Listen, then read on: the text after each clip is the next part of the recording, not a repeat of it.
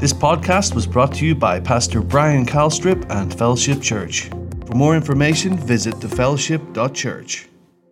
So hey, we're going to take this opportunity. We want to kick this year off right. And so we have all the kids in here. You guys will probably know that now. But we're going to have all the kids come down. We're going to have them stand in the front of the stage and face the audience. And if you're a teacher, if you're an administrator, we want you to come down within the school because we want to pray over this year. And so all the kids, all the teenagers, you all come down. Teenagers, maybe you guys come up against the stage and face the audience. Sorry, buddy. Rach. All right, all you kids, scoot to the middle, scoot to the middle. Come on over. You guys come on over here. You guys come on over here. Look at all these good kids. You guys scoot on over. Come on, scoot on over. Scoot over. All of you scoot over. Scoot over.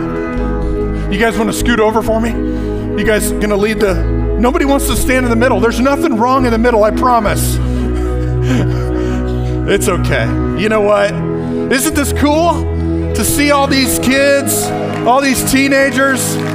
Man, what a blessing. It's a blessing that we get to send a representation of our family and of our church into the schools of Southwest Iowa and all over this area.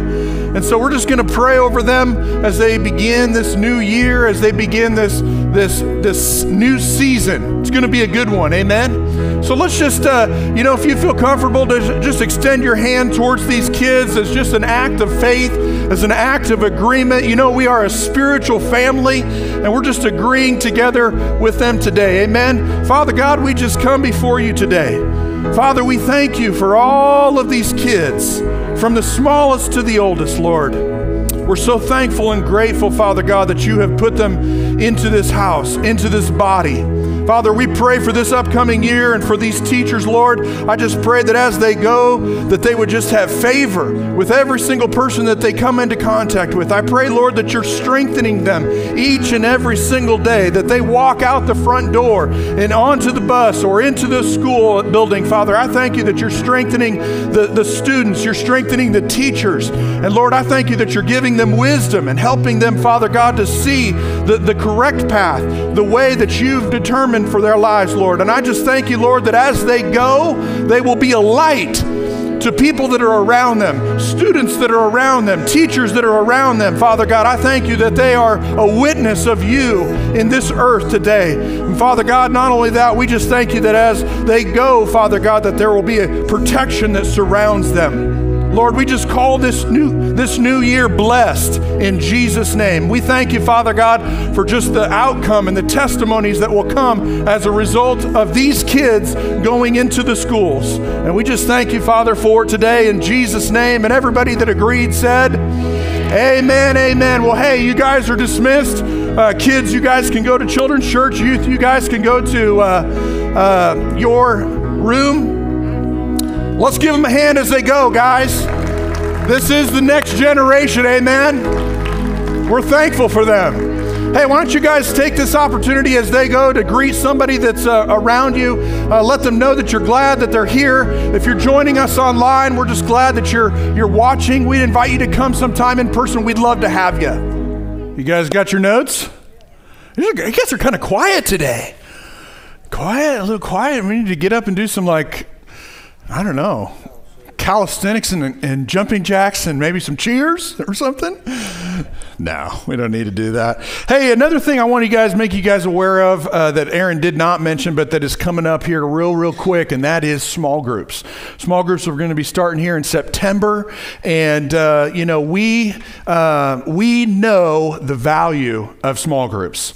We understand the value of small groups. They're in my mind, there's two things that small groups does. Number one, it helps you to connect relationally. It helps you to connect to other people that are within the body of Christ, other fellow believers, fellow brothers and sisters that want to support you, want to be there, want to pray with you. And then secondly, with that is spiritual growth takes place. And Through the years, we've done different studies, different video series and things like that we feel are needful and for the time in which we live. And those have been very, very, they've been great. Rachel and I, we've had the opportunity to lead small groups. We've had the opportunity to host small groups. We've even had the opportunity to sit in a small group. And so we've had the privilege of seeing all the sides of a small group, and we know that there's great blessing, there's great resource that comes into your life. You get to know people in a different way than just on a Sunday morning. And so this season, we're going to be doing a book that I really feel like the Lord laid on my heart. It's called Character is King. And it's a simple book. I know some of you guys are like, oh man, I'm not a reader. Listen, even if you're not a reader, this book was made for the person that doesn't like to read. Why? Because the chapters are only 5 pages long. That's like a children's book. So it's going to be a great time, and it's going to be a great subject for us to all look at, and there'll be questions that we discuss at each one of these. The big thing that we really need right now is that currently we have 6. Last year we had 6 small groups, and we've just added 1, but we really need some more host homes. And the reason that we need more host homes is because we need to add more groups so that we have more room. And so if you're interested in hosting a small group, we can get you everything that you need and help you walk through that process.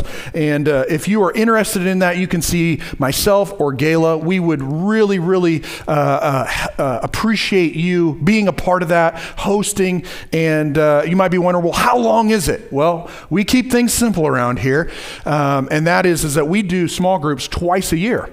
And when we do them twice a year, we do them for 6 sessions. That's it. And so we are meeting 6 times over the course of about 3 months. So we'll start in September, we'll end before Thanksgiving, and you'll get your house back and your peace and quiet back and all of that. But if that's how you look at it, you got to think a little bit bigger. You got to think, you know what?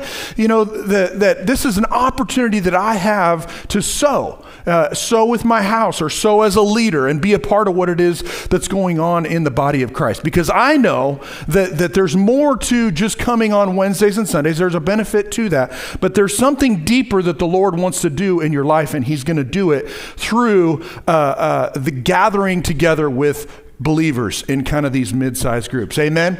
So be looking for some of those information that comes out, and also if you're interested in hosting, let me know. We'd love to have you be a part of that. Amen. All right, you guys ready for today? Yeah. Let's just pray. How about that? Father, we just come before you today.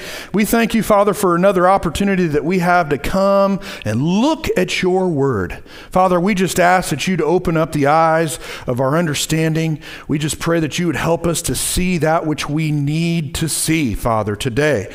In Jesus' name we pray. And everybody said, Amen. Say this with me. Lord, open up my eyes. And he will. Amen.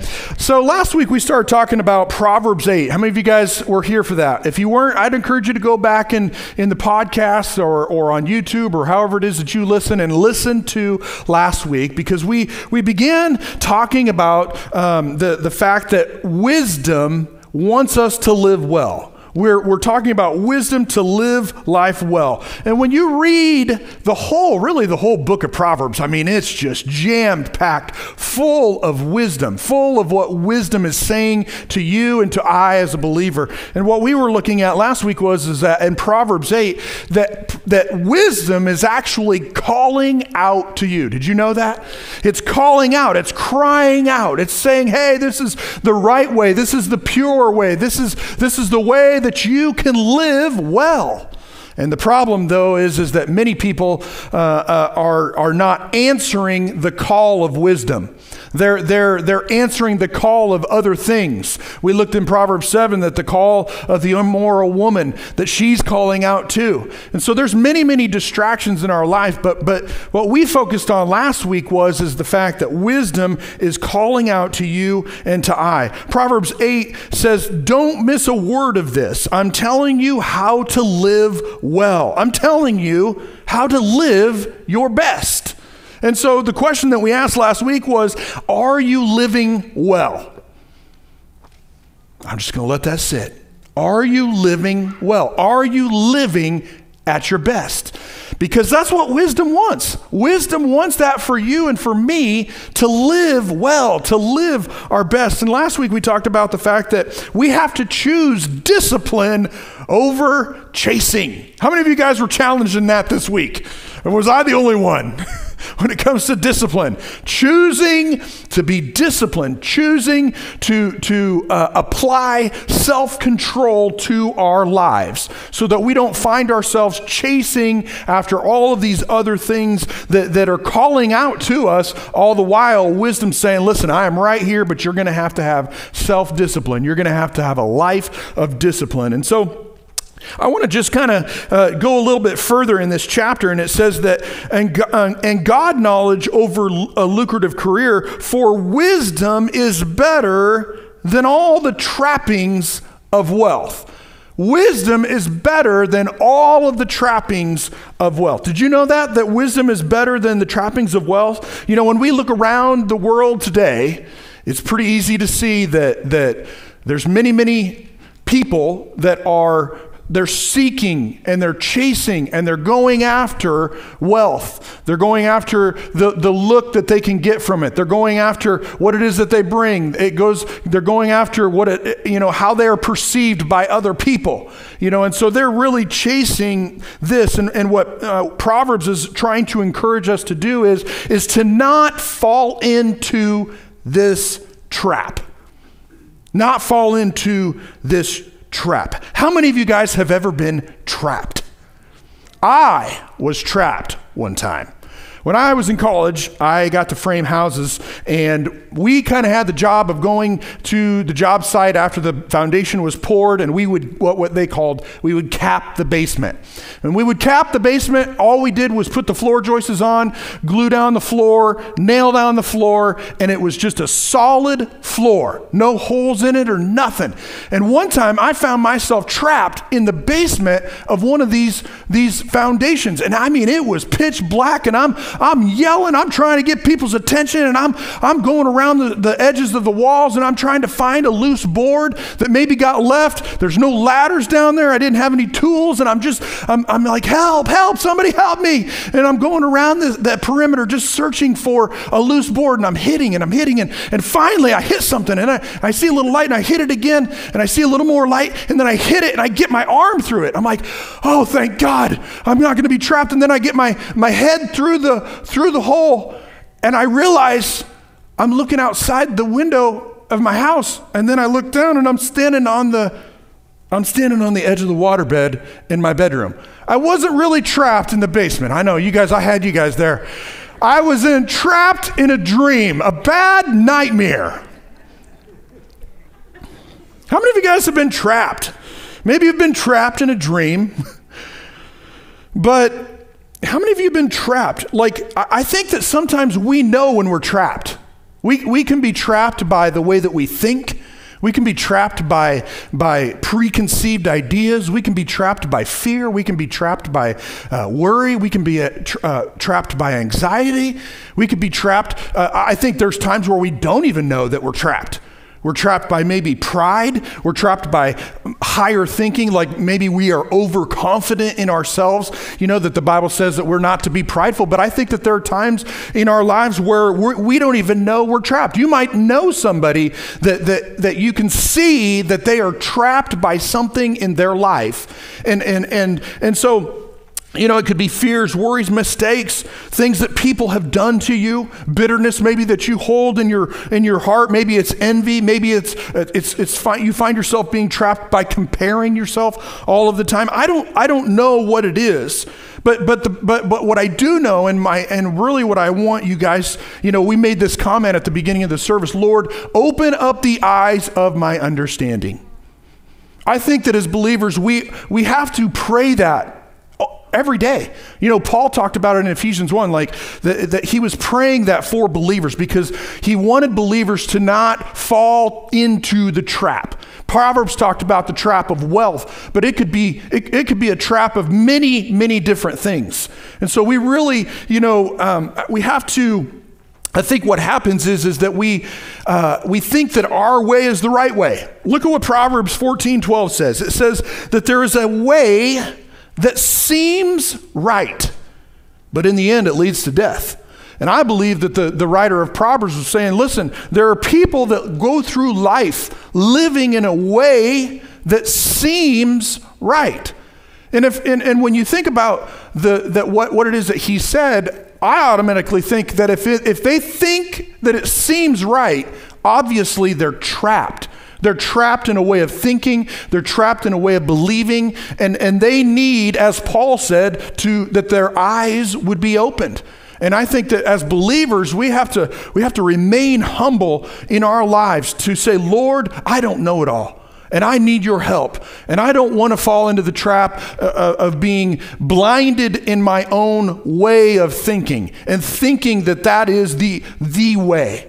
And so that's really kind of the context today that I'm talking about when we're talking about wisdom. That wisdom says don't allow the trappings of wealth. But I think that it's much more broad than the trappings of just wealth. It could be many, many things that we just got done talking about. You know, in James 3 explains two types of wisdom. The two types of wisdom that James 3 goes over, we're not going to read it in depth, but you can go and look at it a little bit later. The two types of wisdom that James talks about is the wisdom of this world and the wisdom from above. And he's talking about the fact that we do not, that the wisdom of this world is not from above, but that we as believers need to live our lives searching, looking for, and living after the wisdom that's from above. The wisdom from above is what's going to help us to live well. When we look at the book of Proverbs, that's wisdom from above. I don't know if you know this, but Proverbs was written by King Solomon. And King Solomon wrote a majority of Proverbs. And King Solomon, basically, the Lord said, what do you want? And King Solomon asked for wisdom. And it says that King Solomon was the wisest man to ever live. And so in James, though, he's talking about the wisdom of this world and the wisdom that's from above. What he describes or basically describes the wisdom of this world, he says that the wisdom of this world, there's bitterness, there's envy, there's self-seeking, which in my mind, those are all a heart issue. They're boastful, it lie, you cheat, you steal. It doesn't come from heaven. It's earthly, sensual, and it's demonic. So wisdom of this world is not good. It doesn't come from above. It is demonic. And it also goes on to say that where you see a lot of these things, there's every evil work.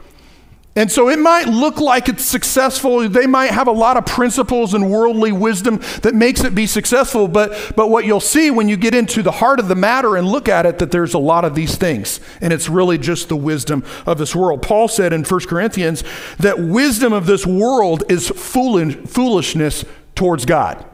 So I don't know about you, but I don't want to be living my life based on the the wisdom of this world. Why? Because number one, it doesn't come from heaven. Number two, it's foolishness to God.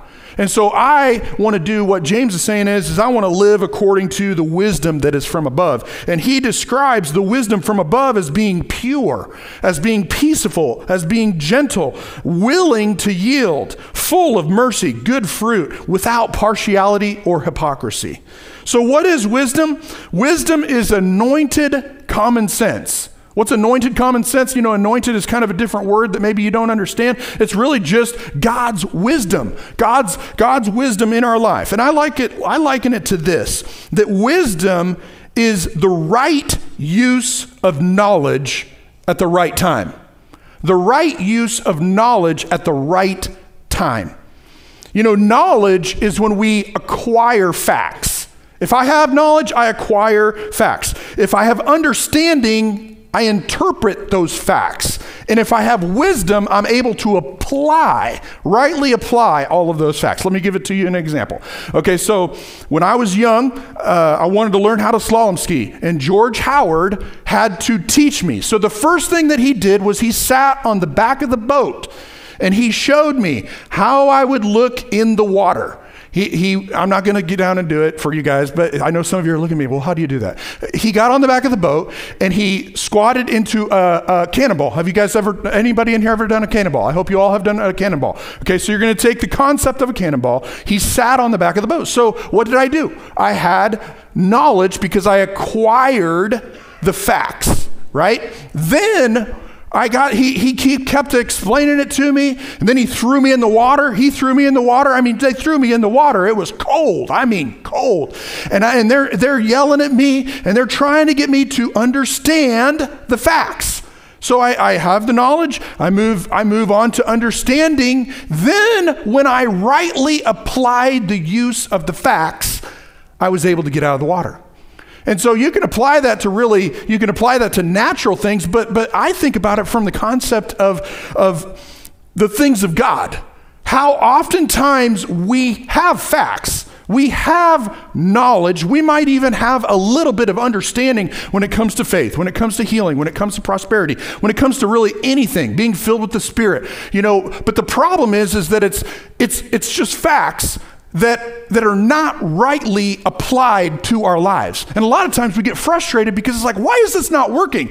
Well, the problem is that it's not wisdom from God that we have received. It's wisdom from man that other people they've experienced, and we're just trying to copy what it is that they're doing. And so what my point here today is that when it comes to the things of God, we got to go to him. You look all throughout Scripture, it talks about searching after the deep things of wisdom. That God is not just, there's a scripture in the Bible that talks about that there's a lot of information and words that flow down a river. But wisdom comes up from deep, from within. And so, we can pick and choose off the top. But man, if we really want to live this life well, we're going to have to begin to dig. We're going to have to begin to look and search. And because when we search, we find. When we knock, it's open. But it's an attitude that it's like, Lord, I'm not going to depend on the things and the wisdom of this world that's around me. No, I'm going to come to you. I'm going to search your word. I'm going to dig deep. And I'm going to allow what your word says to speak directly to me and bring revelation into my life. And so I hope I didn't just preach my message in that one spot, but maybe I did. It's a synopsis, okay? A synopsis. So you get that. James 3 says that if you are wise and understand God's way, you prove it by living an honorable life. So when we have wisdom, you can look at your life. You can look at your life and you can say, okay, do I have a lot of issues and a lot of problems and a lot of things going on? Well, according to James 3, it could be that you're living your life based upon the wisdom of this world. And as a result, the conduct and the fruit and the things that are coming from your life is not considered by God's terms wise. But if you're living your life based on the wisdom that comes only from above, right? Where you're asking God to open up the eyes of your understanding and you're searching, and he's dropping tidbits into your life and you're acting upon what it is that you believe, you end up living a well and wise life. And God says in James 3 that is wisdom. That's the way I want to live. That's the way I want you to live. And so it's up to us to really just do an internal inventory. It's like, okay, Lord, where am I not living in wisdom? And where do I need to make some changes? And so, Paul warned in Colossians 2:8. Listen to this. He said, when it comes to this idea of wisdom in our lives, he said, see to it that no one takes you captive. Now, you may not think that you're trapped. You might be thinking about, man, that was the goofiest story about being trapped in a basement I've ever heard, right? You might just be off in La La Land, and you might think that you have it all together and that you are not trapped. But here is what Paul is saying. Look at this. He says, see to it that no one takes you captive. What is that? That's trapped. So as believers, we can be taken captive. How, Paul? How are we going to be taken captive? It says by philosophy and empty deceit and according to human tradition, according to the elemental spirits of the world. and not according to Christ. So Paul is saying that we can be taken captive by philosophies, empty deceit, and their traditions, human traditions. So have you been taken captive by the wisdom of this world? Have you been taken captive by the wisdom of this world? I just want you to let it sink in and just kind of ponder it. Because when you kind of begin to look at your life and where you have maybe the home that you grew up in, maybe the parents that you were raised by, maybe the grandparent that was in your life, maybe something that happened to you. As a result of our lives, the wisdom that we live our life, or the principles that we can live our lives by, are without us even realizing it, take us captive. And we think a certain way, we operate a certain way, we do things a certain way, and we are held captive by what he just got done saying here in Colossians. And so the elements, and it's just amazing to me because when I was in college, I went and I took this one class called Christian Heritage. And I can remember the day that I signed up for it, I was excited. I was like, oh man, finally, this is going to be great. This is going to be wonderful. So I signed up and I went to this class and I went down in this dark dungeon basement, and there was this, I can't describe him because you might be that type, that height. But anyway, he was just a short man, and I realized in the first 10 minutes that this class was no bueno. You know what I mean? It's like my hope and my excitement was like dashed the minute that this guy started talking. And I'm like, this right here is not good. And unfortunately, I had to go to class. I had to sit through this and listening to what? Just what Paul got done talking about. Philosophy. It was loaded with philosophy, loaded with the philosophy of what people that have gone before us had thought about, Jesus, and it was, empty deceit, and it was totally according to human tradition. There was no life in it whatsoever. It was exactly what he said. It was an element. It was the elemental spirit of the world. Something that should have been good, should have been positive. And I got to tell you guys, I'm so thankful for my upbringing and all the teaching and the Sunday school and the children's church that I sat through. I thank God for that foundation. But I got to tell you, sitting in that class for however many weeks I sat through that class, it rocked me to my very foundation. It caused me to begin to doubt and begin to question and begin to, think just nonsense about the Bible. And so it goes back to what Paul just got done saying. He said, see to it that no one takes you captive. So for us as a believer, we have to be on our guard and see to it that no one takes us captive by tradition, by empty deceit. Because it will flat out happen if we are not careful. If we just float through life and we listen to anything and everything and we do not question it to the Word of God, we are running the risk of being taken captive in our thinking. And then as a result, it's going to be really hard for us to live life well. And that's what this whole thing is about, is living life well. And so we have to be on our guard. So, in your notes, number one is, don't let the wisdom of the world take you captive. Don't let the wisdom of the world take you captive. And so I want to look at a story today that I feel like it's just a great example that really kind of goes along with this idea of living by man's wisdom or living by the wisdom that is from above, the wisdom of God. I don't know about you, that's how I want to live. And so we can look at this example here today. It's a great example. It'll help us. There's so many lessons in this. I would encourage you to go home and look at 2 Kings 5 and study it, because we're only going to look at about 15 verses. Actually, I'm going to talk about most of them, but you can see what happens in this man's life. His name was Naaman, and I don't know if you guys remember Naaman, but Naaman had great status. I mean, like, the king of Syria thought the world of Naaman. Like, just loved him and just doted over him. And the people of Syria absolutely loved Naaman. I mean, they just nearly worshiped the guy. And when, as you read down through there, you realize that Naaman was the commander of the army. So man, this guy had it together. He must have known some stuff about going out and winning battles. And he was the man that was in charge. And he led many troops into victory.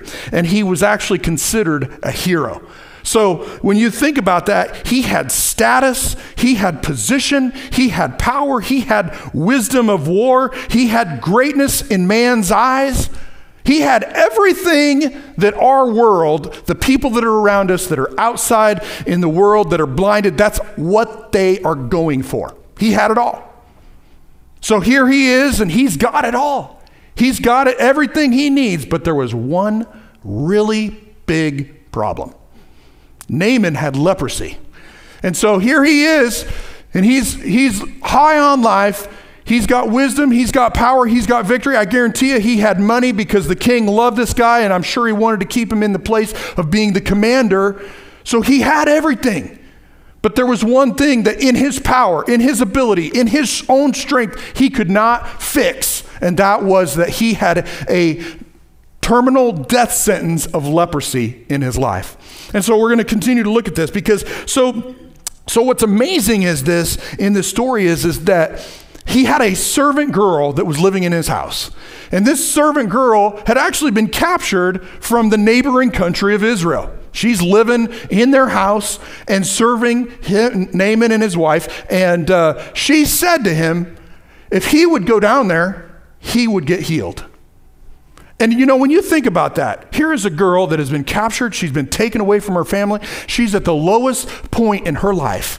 Yet somehow she is an example of love and the healing power of God to this man who probably ruled over her and was not very nice. And so it's so funny to me that God would use this servant girl to get this man's attention.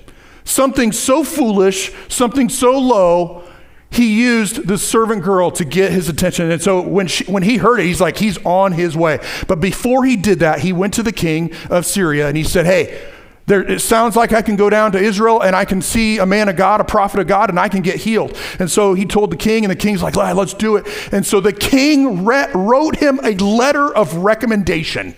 Can you believe that? So he gets this letter of recommendation, and not only that, he gets $80,000 of gold and silver. He gets it in his backpack, and he's thinking, I got everything I need to get what it is that I want. In his mind, he's like, I'm going to do this. I'm going to get down there, and I'm going to get what I need. I'm going to use this piece of paper to force somebody to lay their hands on me, and if that doesn't work, I'm going to dangle some, $80,000 worth of money in front of them, and I will get what it is that I want. But you know what? He got down there, and the king's like, man, I don't know what you're talking about. And so the king of Israel didn't know what he's like, well, I can't heal you. I can't lay my hands on you. I can't do none of that. Well, the man of God, Elisha, heard about it. And so Elisha's like, hey, come over to my house and we'll do this. So Naaman, remember his status. He knows he's powerful. He's wonderful. All of the people love him. He shows up at Elisha's house. This is hilarious. And Elisha doesn't even come to the door. He doesn't even come to the door.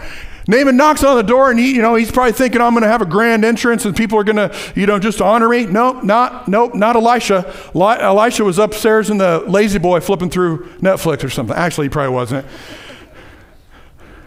He sent his servant to the door. So, some little person come down there and, hey, what's going on? What do you want? Can you imagine? Like Naaman he was like, it'd be like a president or somebody coming to your door. Somebody of honor coming to your house. I don't think that if somebody of great honor came to your house, that'd be like me sending Will, hey, Will, you go deal with that. He's the smallest kid in my house. No, I mean, if somebody of honor was coming to my house, I'd go to the front door. But that isn't what happened. He sends his servant, and the servant's like, listen, Elisha said, if you go to the Jordan River and you wash 7 times, you'll be healed. And I mean, Elisha or Naaman was ticked. He was upset. He was not happy. Why? Because he wasn't getting the honor. He wasn't getting what it is that he thought he needed. He had come with the piece of paper. He had come with the money. None of that was working. It was his wisdom. It was what he thought was going to work. It was what he thought was going to get him healed. But God's like, no, that's not the wisdom of God. That's not how I work. It's not how I roll. And so we see here is that he's mad. And so here, look at this. He's desperate. He needs healing. He's done everything that he can think of to get it. How many of you guys have ever been desperate? Anybody? We've all been in our lives where we have been desperate or we need something now. I need something now, Lord. That's where he was. Look at what he says here in 2 Kings 5:11. He said, I thought at least he would come out and talk to me. I expected him to wave his hand over the leprosy and call upon the name of the Lord and his God and heal me. How many of you guys have ever thought something would turn out a certain way and it didn't? This is exactly where Naaman was. He thought in his mind that it was going to turn out a certain way. And I think as believers, it goes back to that whole idea of being trapped. It goes back to that whole idea of being, held captive in our mind and in our thinking, living our lives based on human wisdom and not on the wisdom that is from above. This is exactly where, philosophy, empty deceit, and human tradition will get you. It will get you nowhere. If you're living your life based on those things, God, listen, the Holy Spirit, he'll speak to you in this service and he will help you. He will help you to see the areas where you are not thinking correctly, where it's based on the wisdom of man. It's based on the tradition. And when he shows you those things, you have to recognize it, you have to write it down, and you have to say, Lord, I'm done with this. And I need your help to help me to leave this behind me.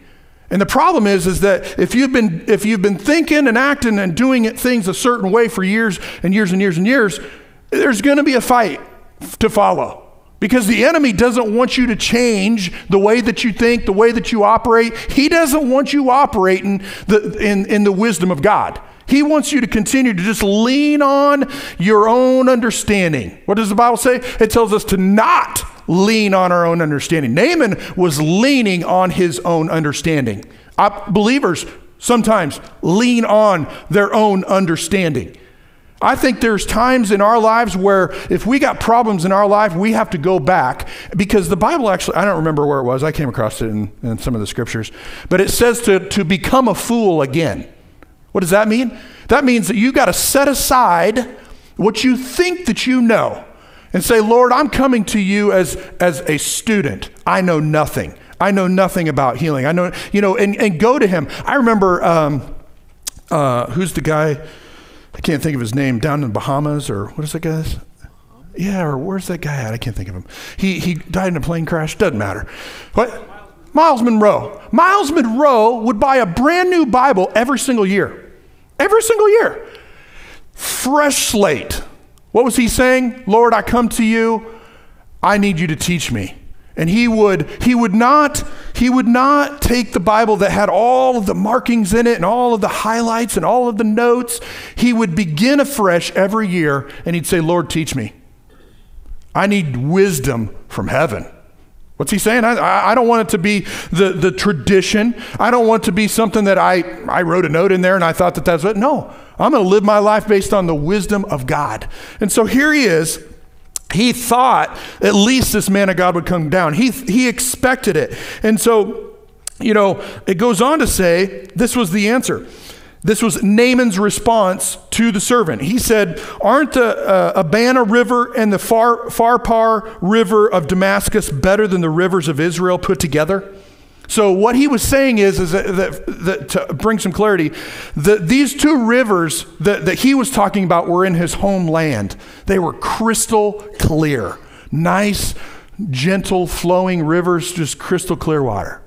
Well, the Jordan River was nasty. It was there was all these rapids. It was full of silt and mud and stuff. And so here he is judging what the wisdom of God, spoken through the man Elisha to him, said. Listen, if you do this, it's foolishness. And it's like the Bible says, it says that he takes the foolish things to confound the wise, right? So in our lives, there might be some foolish things that he tells you to do. But if we don't live our lives based on the wisdom of God, we don't get what it is that he's saying to us. And sometimes we think, well, that's silly. Aren't you glad that Moses didn't say, well, I'm not going to put my rod over that? That's silly. Or aren't you glad that the children of Israel didn't say, when he said, I want you to walk around the city, oh, come on, Lord, that's absolutely ridiculous. What is that going to do? That right there, that response by us as believers is the wisdom of man. And it'll get us nowhere. I don't want to operate that way. I want to operate with the wisdom of God. And man, if he tells me something silly to do, we're going to do it, right? Lord, I need a confirmation on that. That is really, really, really silly. But okay, Lord, we're going to do that. Amen? And so here is Naaman. He's like, listen, man, that's the silliest thing I've ever heard. He just was convinced. He's like, that's goofy. I might as well just go home to where the rivers are flowing clean. That's where I would get my healing. That's where I would get my healing. I'm just going to. And so he left upset. He left, completely mad with preconceived thinking about how it was that God wanted to heal him. Thank God for these people that were with him. Because verse 13 says, but his officers tried to reason with him, saying, if the prophet had told you to do something great, wouldn't you just have done it? So you should certainly obey him when he says, listen to this, underline it, simply go and be cured. Simply go and be cured. So the point that I want you guys to get right there is that sometimes when we think about the wisdom from God, and we read in the scripture that it's like we have to look for it, we have to search for it, we have to yearn for it, we have to desire it, we have to want it, we have to hunger for it. When we read all those adjectives, like, man, that is a lot of work. I'm just being transparent. It's like, man, but. And I think too, it's like when we read that, we have this idea, well, man, that's a lot of work. I got to do this. I don't know if I can do that. But and we think it's complicated. We complicate it in our minds. And the whole time the Lord's like, listen, it's very, very, very simple. You just give me your life. You set aside what you think you know. You come to me for who I am as your heavenly Father, that I care for you and I love you. And just seek me. You'll find me. Knock, it'll be opened. Just come in. Spend some time with me. Come in into Proverbs. Come into these different books of the Bible, and I will just begin to show you the wisdom that is from above. That's what he wants us to do. So we can't look at it like, oh man, it's a lot of work. It's a lot of effort. No, I think that the effort is us showing God that we're committed to this. That man, I'm going to do this. I'm committed to this. I'm not half-hearted. I am all in. I am serious. That's what he wants. And so Naaman went down to the Jordan River, dipped himself 7 times, and the prophet had told him, and his flesh became as healthy as a baby, and he was healed. So number 2 is this. Wisdom from above is everything that you need. Did you know that? That wisdom from God is everything that you need. No matter what the circumstances you're going through, it's all that you need. 1 Corinthians 1:27 says that God chose the foolish things of this world to shame the wise. God chooses the weak things of this world to shame the strong. So in your life, if there is things that are going on that are not right, that are challenging, you might want to check up on how you're handling it. Are you handling it based on the wisdom of a man, the wisdom of a woman, the wisdom of a parent, of a grandparent? And I'm not trying to minimize, the wisdom that they can offer us. Because, man, I mean to tell you, I'm thankful for the fathers of our faith. I'm thankful for the people that have gone before us. But really, I can't live my life and what it is that I believe and my expectation based off of something that's old. I can't live it based off of what somebody else got a revelation of. Does that make sense to you? Because they went to the Word, they studied the Word, the wisdom of God came down and revealed something to their heart. Thank God for that. But you and I as believers, if we want to live life well, we got to hunger for that. And when we do, He'll answer. When we do, He'll pour it out. When we do, I mean to tell you, some of the silliest verses, like I've been reading along a verse that has nothing to do with what I'm going through, but there might be 2 words or 3 words or 4 words or whatever, a phrase. And I knew what God was saying to my heart. I can take you to the places. I can tell you the words. That is the wisdom of God. And that's what you need for what it is that you're going through. And so you just have to see it that way. So what is it that we learned here in closing is that, number 1, the works of God are always based on faith. We live by faith. We walk by faith and not by sight. Without faith, it is impossible to please God. Number 2 is that godly wisdom is superior to human wisdom. As long as we insist on our own way, the answer will be delayed. The problems and the issues become larger and more formidable until we submit to the wisdom of God. And that's exactly what happened. I mean, he could have rowed back. Naaman could have rowed back to his country and, splish-splashed in the rivers of Syria, and then maybe standing there dripping wet in defeat because he still has leprosy. He could have okay, fine, Lord, got back on his horse, rode back down to the Jordan, and dipped in it 7 times. Godly wisdom is superior to human wisdom. Number 3, we lack wisdom because we lack the fear of the Lord. And I didn't spend a lot of time looking at this, but Proverbs tells us, we're talking about wisdom to live well. Proverbs tells us that the fear of the Lord is the beginning of wisdom. It says also in Proverbs, it tells us that the fear of the Lord is to hate evil, pride, arrogance, and the evil way. I think sometimes when we think about the fear of the Lord, we think, well, I'm not living my life right. I didn't do this right. I didn't do this right. And so we fear the outcome of that. Things aren't going well. Maybe, we're having problems and we associate the problem that we have with the repercussions of not living for God. That's not the fear of the Lord. That's shame, condemnation. That's not the fear of the Lord. The fear of the Lord is an honor. It's a respect. It's like Proverbs says, it's a hatred for things that are evil. Even in our own lives, when we make a mistake, it's like we should not hold on to that evil. No, we should, the fear of God is like, I'm not afraid. It's just that I know that this isn't right. I know that this isn't true. I know that this isn't just. I know that this isn't holy. And so I'm going to remove this from my life. That's the fear of the Lord. And so when we correctly fear the Lord in our lives, then we don't lack the wisdom that's from above.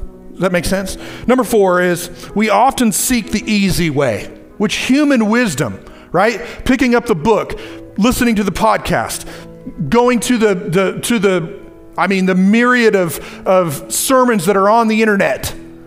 Listen, I'm all for, there are great preachers out there. I've done it myself. But man, at the end of the day,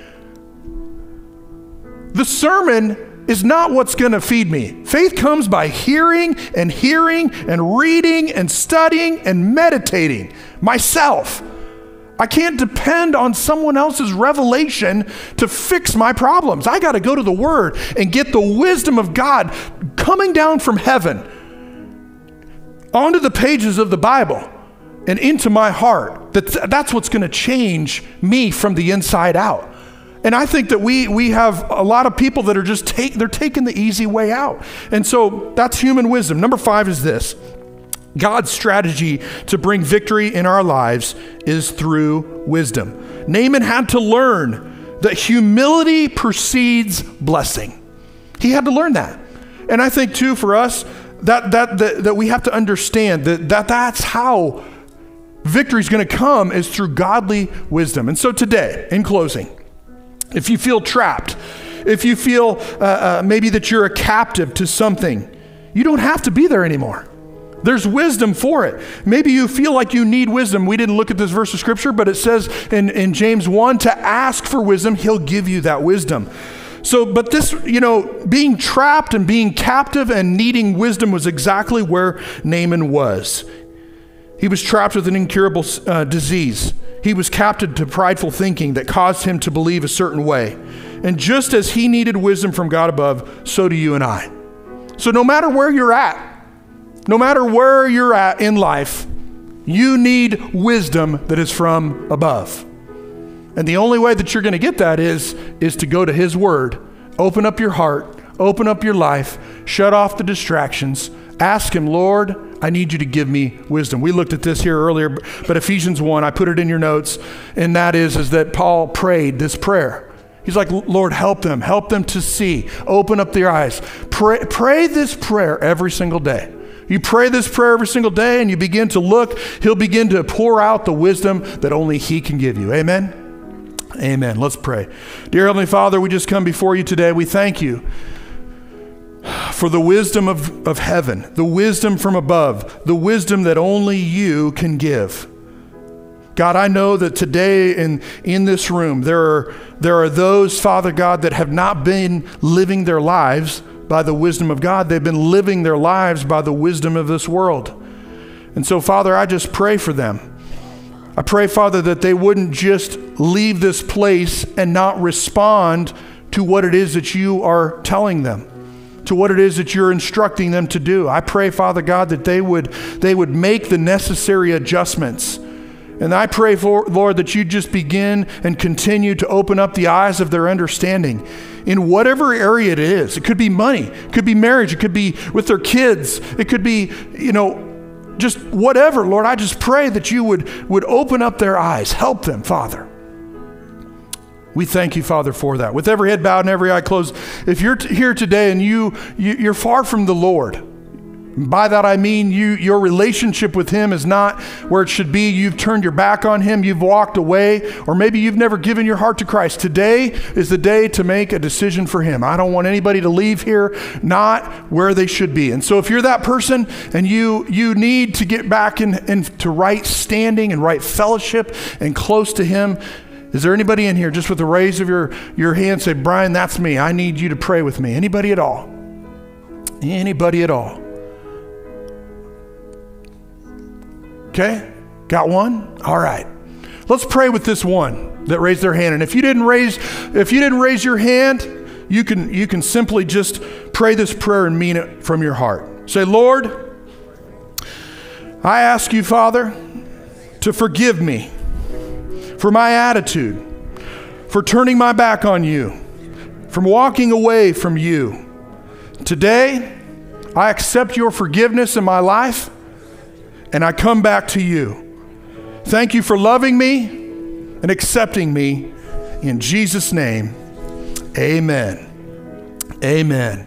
Well, hey, I hope you guys got something out of today. I'll tell you what, wisdom wants you to live well. Wisdom wants us to live well. And God's wisdom will absolutely make that happen in our lives. Amen. We're going to pray over our meal that's outside. They're telling me it's 72 degrees outside right now, so thank you, Jesus. I'm being sarcastic. I prayed for cloud cover, though. Thank God for cloud cover.